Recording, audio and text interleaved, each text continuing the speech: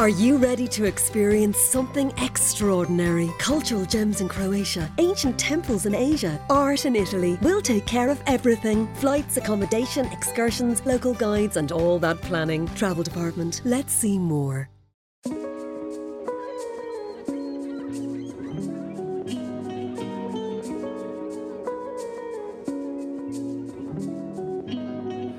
I'm Gary Cook, and you're listening to Trailblazers. I'm talking to Brian Kerr. What was it like going from dealing with some of these guys you'd known as kids to now being adults and stars and so on? How did you find that? Well, you know, I trusted my own ability to adapt because I'd had a lot of experience. As I explained to you earlier, I'd been managing teams for, you know, nearly 40 years at that stage at various levels. So I had a fair idea of what was... Did it annoy you that people, or that the press would be asking that question? Oh, well, did it annoy me? I was too busy to be getting annoyed about those things. You know, I mean, it was the English press, the Irish fellas who covered the Irish team and the English press who probably asked those questions. It wasn't the fellas here. The fellas here knew me and knew how I was, and they would have dealt me when I was at Pats. A lot of them would have been on the way up at that time. And that wasn't a concern. In terms of dealing with the players, I knew initially that some of the players would be going... You know, they'd have seen me knocking about because I had been technical director and I used to go to the senior international teams. I used to travel to the matches if I wanted to with the senior team. Now, you know, there was a slight awkwardness about that because when the results were going well, it was fine, but then the press would be speculating and it wasn't nice for me. I didn't want any of that. And you know, at one stage I spoke to Mick about it and said, look, Mick, I have no interest in this. I'm just loving the job I'm doing and I'm here to totally support you and provide players and stuff. But there would have been people around probably stirring it a little bit, saw me as a threat, and that was nothing to do with me. It was totally against any ethos or style or principle of mine. I was totally happy with what I was doing. But when I was in the senior thing, you know, some of the players would have been familiar with me that had played the underage team. Some wouldn't. The maybe English-born players wouldn't have kind of known about any reputation I had or otherwise, or my record, but they knew about the success of the youth team. So I knew from the start I had a bit of work to do, but once I was appointed, I made a point of bringing all the players individually because there was obviously the fallout. Masai Bam was still there. There was some of the players had been involved with let's say heated discussions or a bit of to and fro about Roy and to Roy. So I had to deal with them as well. I had to explain to them where I was coming from. So, you know, that was a task I set myself right from the beginning. I went and met players. Yeah. And then I knew the first game was a big one. You know, we went to Scotland to play a friendly game in Scotland, and I knew that was a massive occasion because the first impression of the players is, what's this bloke going to be like? But also I think they would have been impressed with the staff. Packy was staying on. I brought in Chris Houghton. Noel was coming with me, and you know, I kept the rest of the staff, the medical staff, Kieran Murray, John Walsh, the doctor, is a very esteemed doctor, and you know, the kit man, Joe Walsh, people like that. John Fallon is still a great friend of mine. A lot of them are still great friends of mine. So the staff-wise, it was secured. It wasn't like I'd brought in a whole group. They were experienced, and the players liked them, and so, you know, it was about then the first game and going and doing those training sessions and that first meeting with them and the dressing room. And, you know, I remember those vividly. I remember the training session on the pitch in Hampden Park the night before the match, doing the tactical session. And Johnny Fallon gave me a nod. He had me phone, you need to take this. And I'm kind of out there doing this for me, really, and I had to drop my phone and say to Chris, you just continue, man. Johnny said, look, you need to take this. And it was Fintan Drury to say that Tommy Gorman had jumped out from behind the PSNI van in Belfast to say Roy wasn't coming back ever. And he definitely wasn't coming back. And that was the end of it. And so I had to jump back out and continue on this coaching session about how we were going to deal with Scotland. And then go into the dressing room until the players explained just why I'd had to take a phone call during this training session. And I remember saying, look, lads, you know, the right thing is finished now. I've had a meeting with him, and I thought that he might come back, but he's not. So I said, it's between us now. We're the team. We go on and do it now, right? And there was lots of that. I remember fellas like Matty Holland kind of looking at me, who I didn't know well. And I didn't know Kevin Kilbane well. I didn't know Lee Carsley well at all. I mean, and Gary Breen, and they're looking at me, and I see fellas nodding, going, he's handling this all right. I see fellas going, this is impressive. And that's the feeling I'm getting. He's impressive enough the way he said that. You know, the way I said it was the way I'd say it, which was, right, let's get on with it now. There's yous, and I believe in yous, and me, and us. And away we went, and then I got back to the hotel. I knew at the hotel there'd be the media scrum, and I stood against the wall of a pillar in the lobby of the hotel and said, look, this is what's happened, and this is where we're going. That's the end of it, and I don't want to hear any more about it. Had you spoken to Roy Keane at that point? Oh yeah, I'd had a few hours meeting. And what was he like to deal with with Roy? Extraordinary meeting. In what way? Well, it was a bit of cat and mouse before we got to meet. We were to meet at a hotel near Manchester Airport, but on the way, I think we flew into Liverpool, I think, with Ian McLaughlin. But I sensed there was someone following me, and there was a car following us. So no one knew about the meeting. There was, like, Alex Ferguson knew. And other than that, I don't think, I mean, Chris Houghton would have known. That was about it, maybe Noel. But no one else knows. So obviously, look, I don't know for sure who told the English press, but somebody told someone. And when we walked into the door of the hotel, I could see fellas' faces that I knew. There were pressmen, and there was a photographer there.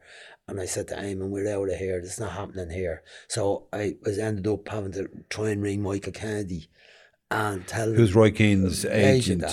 So then there was another venue fixed somewhere else, and we're off on a bit of a chase then, because the car chasing us, and it was mad stuff. And eventually, I remember we drove up a road, and we were following the car that Roy was in, and the car went up the road, and it drove into a garden, and then reversed back out and came back down the road, and then turned into this little car park of a small hotel. And Roy got out, and I got out of the car, and I said, geez, you did your best there to shake us off, you know? And he said something like, he said, I wouldn't mind, but we use this hotel every week for Man United before the matches. And went to the wrong place initially. But anyway, we went in there, and we had a great meeting. I thought we got on well.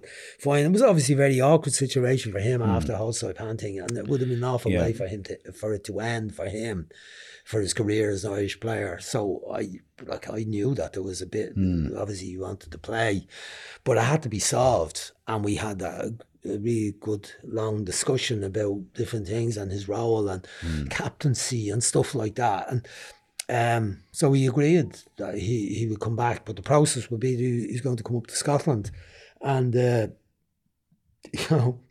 meet the players. He wasn't going to be involved. The squad had been released already by the time. This was I think this was a Holy Thursday. Yeah. But I knew going away from it that there'd be another day, that when he went back to the club, it would be, and what happened then, he went into the club the next day. I got a call from Alex early in the morning. I was driving into a meeting in town, and I saw the phone giving me an earful. I got the gist of it. The gist was Roy can't really play. His injuries, his hip won't allow him to play so many matches and so on. So we kind of, the phone call softened as time went on. And look, well, we okay for the qualification matches, won't we? And and I had a...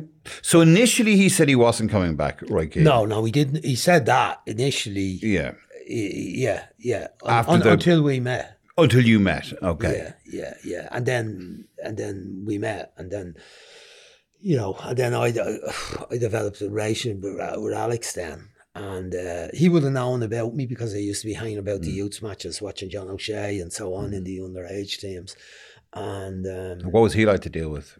Well, I got on fine with him. I think we had that initial one where it was a bit of a row about Roy, and then when Roy did come back, we'd have regular contact. And because you see, there was Liam Miller and John O'Shea were around as well by that time. So we'd have contact about players, about whether they were injured. But he'd ring me and say, look, we got a match, big match. Like if you only played them half the match, I don't want them playing any. And the lads told me, used to in the dressing room, we tell them, any of you play more than 45 minutes in the friendlies, don't come back next day. You won't be playing for a month. That sort of stuff, you know. Yeah. Lads felt afraid, but I found with him that he said, look, I'll never let you down on the qualification games. Yeah. So and that was fine. And I said, well, fine. I said, look, I know he'd explain where I was at. I was trying to find my way and, you know, get confidence. And we needed to get results, so I needed to play the best players. And we had a discussion about John O'Shea, and I said, John's going to be in my team, you know. And he said he should have been in the team in the World Cup in Japan, but he wasn't. Mick didn't pick him, right? So we developed from there. And I remember they were in the Cup semi-final, and he rang me. We had a friendly coming up, and he said to me, look, could you do me a favour and not play the lads in the match? I said, don't worry about it. I said, I'm not going to pick them even, because they were playing, I think Sunderland were in the other semi-final. I can't remember who they played. It was 2004. It ended up when they played Millwall in the final. It was that. That's right, they won. But what I decided to do, I wouldn't pick the Sunderland players either. I wouldn't pick, because it was a big match. They were out of the running in the league. And I think I'm not sure, but I think Alex went, your man's more than fair, right, on this. Sponsored by Expressway. With My Expressway, free travel pass holders can reserve their seats online at expressway.ie or at our ticket machines in stations. Are you interested in trying a new smartphone but still a little unsure? Do you want a phone that offers larger icons, with louder sound and an interface that has technology designed for seniors? Well, why not choose from the Doro range by simply visiting doro.ie. Doro, make friends with innovation. What was Roy like to deal with then in matches? When he came in, the first time he came back in was friendly with Romania. He was initially come in, we were going to Poland with a match in Bydgoszcz against Poland, and he was training. We were training in Malahide, and we were leaving. Say the match was on I think the match was on the Tuesday. We were leaving on the Monday at lunchtime, and we were training in the morning. The training went fine. I got back to the hotel, and immediately I got back. Kieran Murray came over to me, and I knew by his face, the physio. He went like that. I said, "What?" He said, "Roy's not." He said, "His hamstring came back." I said, "What?" I'm going to go. Wasn't a bothering him in the train, and he fought. He said, "I know." He said, "He's just feeling it a little bit." I said, "Well, we'll be all right. We can bring him with us, and we can have a look in the morning, you know." And he said, Kieran said, "Brian, you'd be doing yourself a favour not to bring him. You'd be better off from the club point of view, from your relationship." I said, "That's fair enough, Kieran." So I had to go and say, "Roy, you're out." So I got to the airport and I had to explain how the plane was going to be full with the media to pay for the plane because Roy was coming back. And I had to do an off-the-cuff press briefing to say, unfortunately, Roy's pulled out after the training, which was a bit awkward, let's say. So we went and we played the match. It was 0-0 draw, a brutal match. But when he did come back, it was for a friendly. With 4 friendlies in the summer.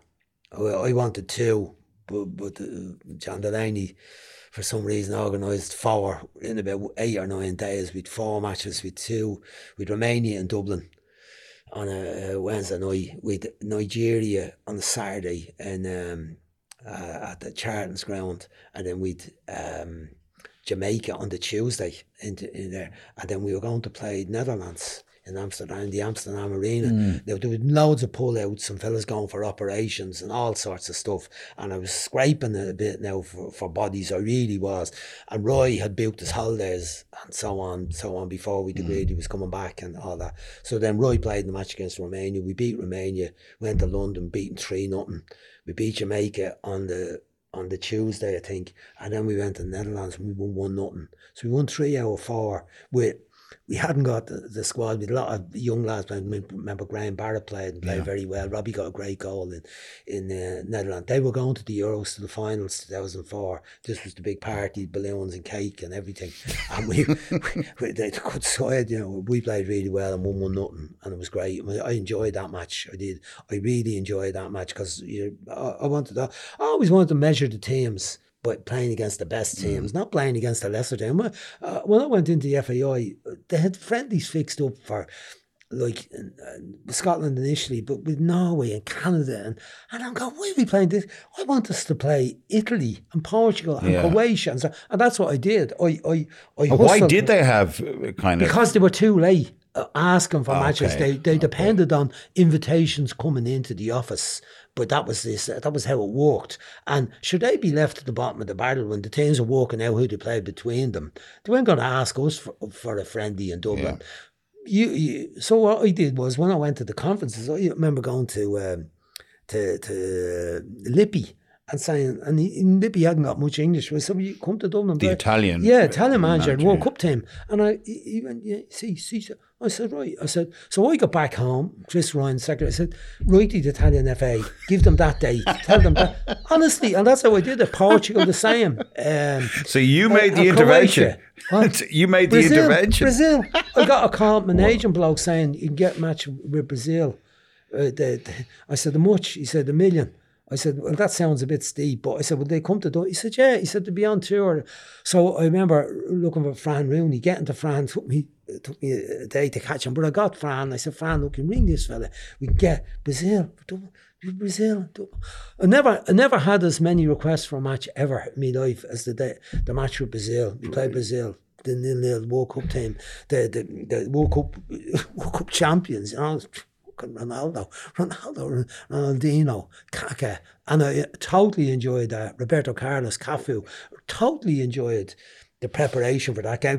Not just because it was a friendly, but it was because it was a World Cup team and the challenge of the tactical thing, and showing the players tactically how we were going to handle this. And we totally enjoyed that match. And it was not. And how did you tactically? The likes of Ronaldo. I just showed them. Or the fat Ronaldo, as Ferguson called him. No, the real Ronaldo, the original version, the Brazil Ronaldo. And look at, just tactically showed them, the players, how their shape was and how they liked to play it and where the threat was on the counter-attack, but how we could control the game with possession. And it was brilliant. It was brilliant. But I loved that match. But, I'm just pointing out a couple of games I really enjoyed. But I enjoyed, we took on the best at that time. And it helped our coefficient and stuff like that. And it was a bit kind of ironic at the end that they used against me that we'd fallen from, I think, a high of, we got up as far as 12th. I think we went down to 18th. Right. But we got up as high as we'd ever been. Because of the overall results, not just the qualification results were mixed, that saved us too many draws, but because the friendly games we were playing against top teams. We played Croatia, they got toured at the World Cup in '98, but they were a really strong team, and we were always, that's what was my thing, was we were better playing the better teams, because the matches were better, the crowds wanted to see them as well, and we played good matches. Can I ask you, Brian, I know it's probably, it was hugely disappointing for you, and that you didn't get your contract renewed. I think most people felt that you deserved another chance, 2 full qualifying sort of campaigns. What was the reasons, apart from the coefficient reason? Well, I my relationship with the chief executive was pure. It was pure from time he got into the job. I mean, we walked looking at Tuchel this week at the new owners in Chelsea and how that went. But it was kind of different from the off. I never felt he was very comfortable with me. We'd had words previously when I was with the youth stuff. He was the treasurer, and he had kind of given the press stuff out saying that it's ironic when you think of it now, that their funding was under pressure, their funds, and they were going to have to reduce the investment in the underage teams, the number of matches the teams played. And I went, I don't think this is going to happen, because my view was he had to invest in the underage team because that was the lifeblood of the teams for the future. It wasn't just about the recruitment. So why?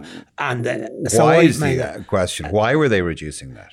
Well, maybe he was being honest at the time that instead of them being better on the commercial side and on the activity, like getting friendlies against teams that were going to guarantee the ground was packed and you could charge a few extra quid and the television would pay a better rights for them. Instead of doing that stuff, this was a bit more like, it's costing us a good few quid to get all the Blazers on the planes to the matches, and we need to keep that in order and not be spending money on frivolous things like going to European finals with underage teams and maybe getting medals at World Cups. None of that sort of stuff. Let's get on with the Blazers being looked after. It was a bit of that, and I said firmly, if you do this, you can prepare for some years in the wilderness through lack of investment in the underage teams. So I kind of won that little battle, but eventually I lost the war in the end because once he look at, I'll be kind by saying he didn't make it easy for me and he wasn't very supportive of me.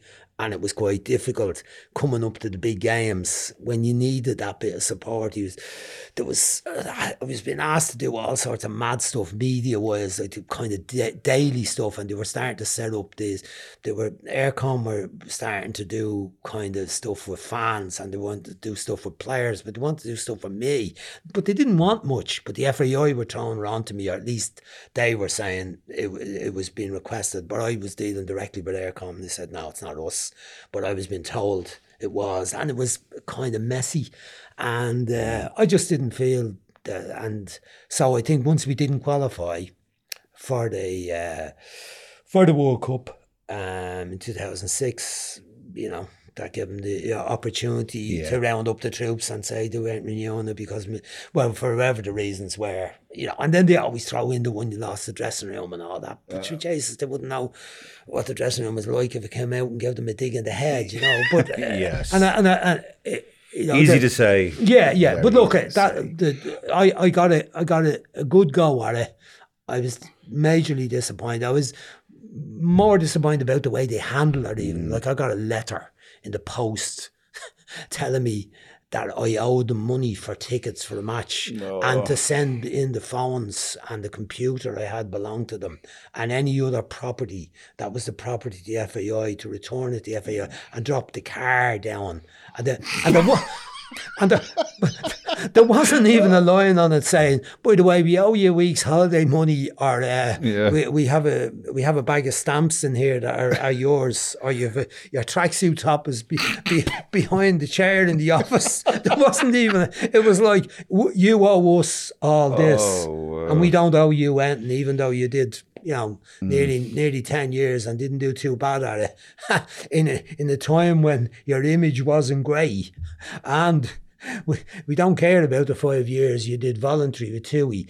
That was the essence of the letter I received in the post, which kind of led me to be slightly aggrieved at the style of that, but it was typical of the lack of class at the time, But anyway, okay. We are running out of time. There is one thing I have to talk to you about, and that is Brian Kerr away with the Fairies. You were very definitely appreciated with the Faroe Islands. So tell me about the Faroe Islands, how you got the job, and what it was like when you were there dealing with. We had a joke, by the way, an après match joke, which I think you remembered. Me as you going, yeah, they've only got 8 full-time human beings and 3 seagulls in the team. I remember that one. Well, look, we went and played in the Faroes. They were in our group in that qualification at one time. And I remember when we went there, it was the last match in the group. It was after the Israel disaster, the 2-2, where we'd led 2-0 in Dublin. And there was a bit of flak flying, but we went to the Faroes. And it had to be a small plane, Atlantic Airlines, because they were the only ones who knew how to get a plane into the gap in the mountain as you arrive onto the Faroe, onto the island where the strip of tar is that doubles up as a runway. So I remember when we were going with the team, there was no media with us. There was no space for them. And I remember a certain relief about that on the plane. But I also remember the plane kind of going towards the mountain and me thinking, I'm not sure that I'm really that happy I'm on this plane at this moment in time. Right? But fortunately enough, once again, he made the gap in the mountain and we hit the bit of tar and we land.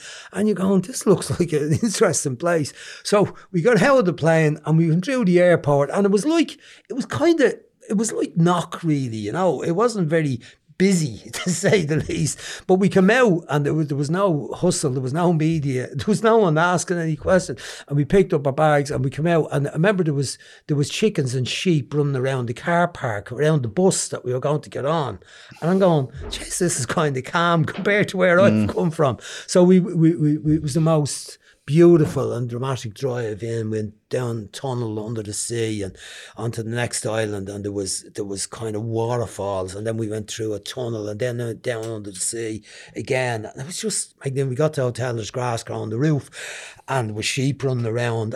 It was just so calm. We went for a walk, myself, Chris, Noel and Packy. We walked down to the stadium to look at the pitch, and they were actually training the Faroes team, and I went, well, surely we can't stand here and just watch them train, and that's not allowed, you know. But everything was allowed. There was no limits or barriers or security or police. Yeah. There was nothing. So I kind of liked the look of it. We won it, and it just happened a couple of years later, maybe a year or so after I was out, maybe 3 years after I was out of the Irish gig. I got a call from an agent in England, Kevin Horton, who's still a great friend of mine, lovely, lovely man. And he said, would you be interested in going to the Faroes? And I said, yeah, I would. He said, well, look, I've talked to the General Secretary and I can arrange a meeting for us to go and see him. And we went and met in Copenhagen. And that was it. And the next thing, I'm the new manager of the Faroe Islands. And, you know, I had been there, obviously, for that trip. Noel had gone and watched them for me. Lou McCarty had gone and watched them for me before we played, and both of them had been up there. I remember always how they spoke about it, and I just thought it would be a bit of an adventure. And it was also part of my thing. I'm going to take someone on. You have no chance of winning a match here. You know, I remember when to Pats and people said, "You're you and your team, they won't win any. You'll struggle to do anything with them." And my image of Pats was like, I was a kid, went there in '61. They'd won the cup prior to me starting to go to watch Pats, but I never saw them winning anything when I followed Pats, right? And I felt myself that I kind of changed that image that we could win things. And I said, we'll go to the Faroes, but I had in my head about with the Faroes, if you get the occasional result but you don't get beaten. You did beat Lithuania in a match, didn't you? We won a few matches. Yeah. We beat Lithuania, we beat Estonia eventually. We got a great draw with Northern Ireland when Northern Ireland, a very good side, we drew 1-1 up in the Faroes. The win with Lithuania was mad. It was a great day because they hadn't won a qualification match for a long time. The Estonia match was a great win. We lost in Estonia in the first qualifier for the Euros, and I remember 2012 Euros, and I remember that was a really, really difficult one to take because we were leading 1-0 when the man put up the extra time. Injury time was 4 minutes, and we were leading 1-0 away to Estonia. And Estonia finished second in the group. They ended up, Ireland played Estonia in the playoff to get there. So Ireland finished second in our group, but in the first match in the group, we were winning in Estonia, and we got done 2-1. By the end of the match. That was the worst result ever I had with any team ever. The worst heartache I had, because those lads were brilliant lads. Yeah. Weren't quite all fishermen or seagulls or anything. They were great lads. There was one full-time player playing at Silkeborg, Christian Holtz. The rest of them were all part-time players, but great lads, brilliant lads. And I loved the time up there. Yeah. The results were hard to take at times. I think we lost 5-0 in Guingamp. In Brittany and France, and I don't think we got a kick at the ball that night. We got out at 5-0. There was another night we were beating 5-1 to Slovenia. There was a night we're beating 5 in Italy in Florence, right? And I remember it was 3 out about 20 minutes, and John McDonald was with me as assistant. I remember saying to John, I wonder could we have a word with the rep? Would you ask him would he blow her up at half time? And we got out at 5, right? And And you come out with that, and you've got another match 3 days later, and you're having to talk good things and how well we played without having to kick the ball, right? And you're having to build these fellas up for that. But the greatest joy of all was when I finished up, I rang around the players, and said, look, I'm not coming back. And one of the reasons I didn't go back is because we drew Ireland. My ambition with them was to get them out of the bottom pot in the draw, and we achieved that. We were actually ahead of Wales. We ended up in pot 4, but in the draw we got Ireland, right? In the draw, and it was a bit of me going, I don't know if I could do this, play against Ireland as a manager of another team, the manager of Royal, come to Lansdowne Road, and maybe it might be a bit of a struggle for us, no matter how determined I'd want to be to show. Because I never had the day where the crowd booed with Ireland. It just was over. We played Switzerland, the match was 0-0, and that was the end of it. And I walked down the tunnel and it was over. A few days later, you get a letter in the post telling you it's over. But I never had the day where the crowd booed. I never had the day where the crowd showed anything really other than disappointment that night. But I could have been coming back with another team. We could have been in danger again. So that was one of the reasons. But I rang Frewy Benjaminson, the captain. He was about 35, I'd say, at the time. Great lad. 6'2", 3 midfield player, the best carpenter in the Faroe Islands, never short of a day's work and an hour's work. Brilliant. But great, honest, courageous midfield player, battered around the pitch, take all the knocks and bumps, and wasn't bad on the ball either. But I rang Frewy. I said, Frewy, look, I'm not coming back. I said, unfortunately, I decided I'm not coming back. And he said, oh, well, I finished now. He said, Brian, I finished now. I said, no, Frewy, don't finish now. There's another good 2 years in you. He said, no, I finished now. He said, coach, every match we play when you're a coach, we thought we were going to win. It can't be like that again. I said, Frewy, it will be like that. The next bloke will be better than me and you'll win plenty of matches, don't worry. But that was the best thing that fella ever said to me.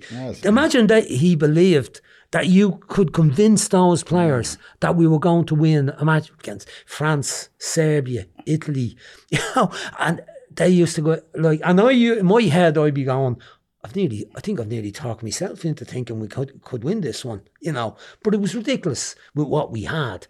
But we had, we got a way of playing, a style of playing.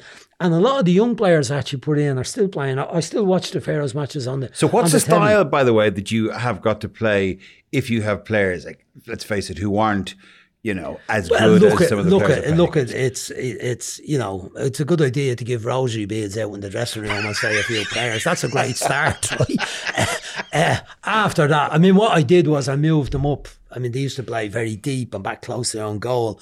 And, I moved them up.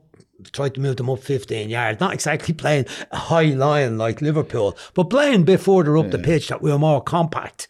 Tried to get the speediest fellas I could get in the defensive position, so when it goes behind us, we can run, and try to have speedy fellas up front that we counter-attack, and when we get up there, that we've a chance, but you're making the best you can of the talent you have, and have a style. Not too many passes, looking to have too many passes to create a chance, but neither was it when you get it, just ging it. It was also ging it into the midfield player, like get a turn and give him places where to play it, where we're likely to try. But our fast fella wouldn't be a fast fella on the France's under 16s, right? Our fast fella would be a League of Ireland fast player, right? And he might be, but sometimes he might just get that little gap and he's in. And I remember putting in the young player, John Simon Edmondson, and he was 17, just coming on 18, and he was the shyest, quietest young fella in the Faroe Islands, and that's hard to imagine how quiet he was. I remember, but Chris Houghton took him to Newcastle, and Chris said to me after about a year, he says, "Does John Simon ever speak?" Chris said to me, but he centre forward. Hold her up, bring fellas into the game, and I think he's their top scorer. He's still playing. He's got about a bit. He scored in the Bundesliga last year in Germany for Arminia Bielefeld. Now he's gone to Norway. Someone now didn't get a lot of games in the Bundesliga, but he was decent. And it was sometimes about trying to create opportunities for the players. And try to help them to get outside, because that's what they were lacking more than anything. And now that's the case. They have won I didn't do well in the last qualification group, but the ones before that, to beat Greece twice home and away at one stage, which were extraordinary results. And they've definitely improved. Their teams are doing better even in the qualification at the start of the European competitions. They're winning the odd round, and then there's a bit of money coming in, and it means they can... There's a few more foreign players there. Like, there used to be a few Brazilian players there, and I was trying to get them nationalised their passport. They weren't having that at all. Wouldn't have that at all. No, it was clean as a whistle on that one. They had to be fair away. You have to be a goat if you're going to get citizenship.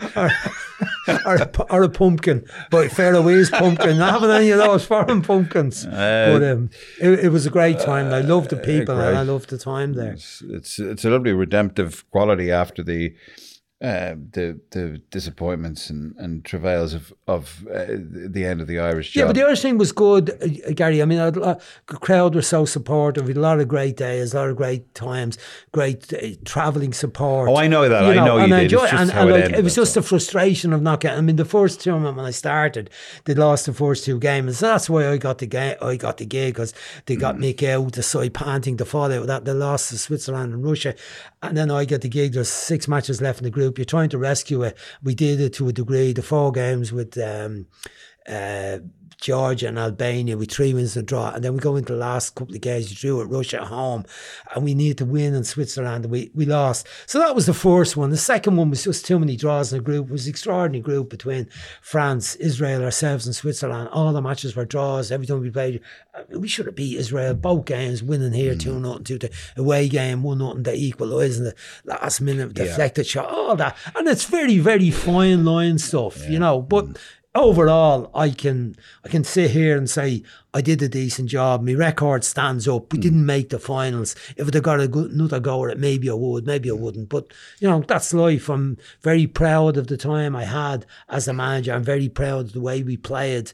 And, you know, sometimes I hear them saying about, oh, now it's great football now. It was great football then. We played great football. Oh, I agree. At that time, we played good football. It was on the front four, Andy Reid, Damien Duff, Clinton Morrison and Robbie Keane. Are we going to attack or are we not? And we throw Kevin in at the middle of the field. So, you know, it was front foot football, home and away. And I'd settle for having had the chance of doing that from the background I had, where I never played the game, never, you know, I didn't see an international cap until I started presenting them to the underage teams. So, you know, it was dream stuff for me, but I think well earned. I think with my time in the development as a coach and a manager in the game. Well, Brian, I think I started by saying that you were probably the most loved, or certainly one of the most loved football people in this country, and I'll end by saying it. And it's been hugely enjoyable talking to you, and I'm sure it's hugely enjoyable for people to listen to you. I could talk all day. Unfortunately, we don't have time.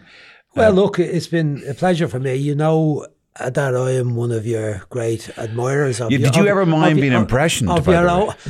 No, because I was consoled by the fact that I was generally a fella who was all right, you know, who had who had a bit about him, but wasn't he wasn't really a figure of fun. How you did him was funny, but the person and the personality wasn't a figure of fun as such. So there was a relief, I suppose, and a consolation that compared to other characters that were mimicked, and I won't name any of them, but you know, you know that I've been an admirer of your serious stuff as much as your comedy work. So it's been a pleasure for me to talk to you and to have the chance to air a few views. Well, thank you very much, Brian. It's been fantastic to have you.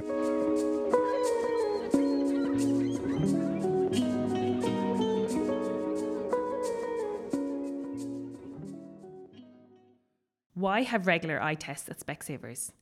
Well, they can help reveal health issues like diabetes and high blood pressure. Book an appointment online today.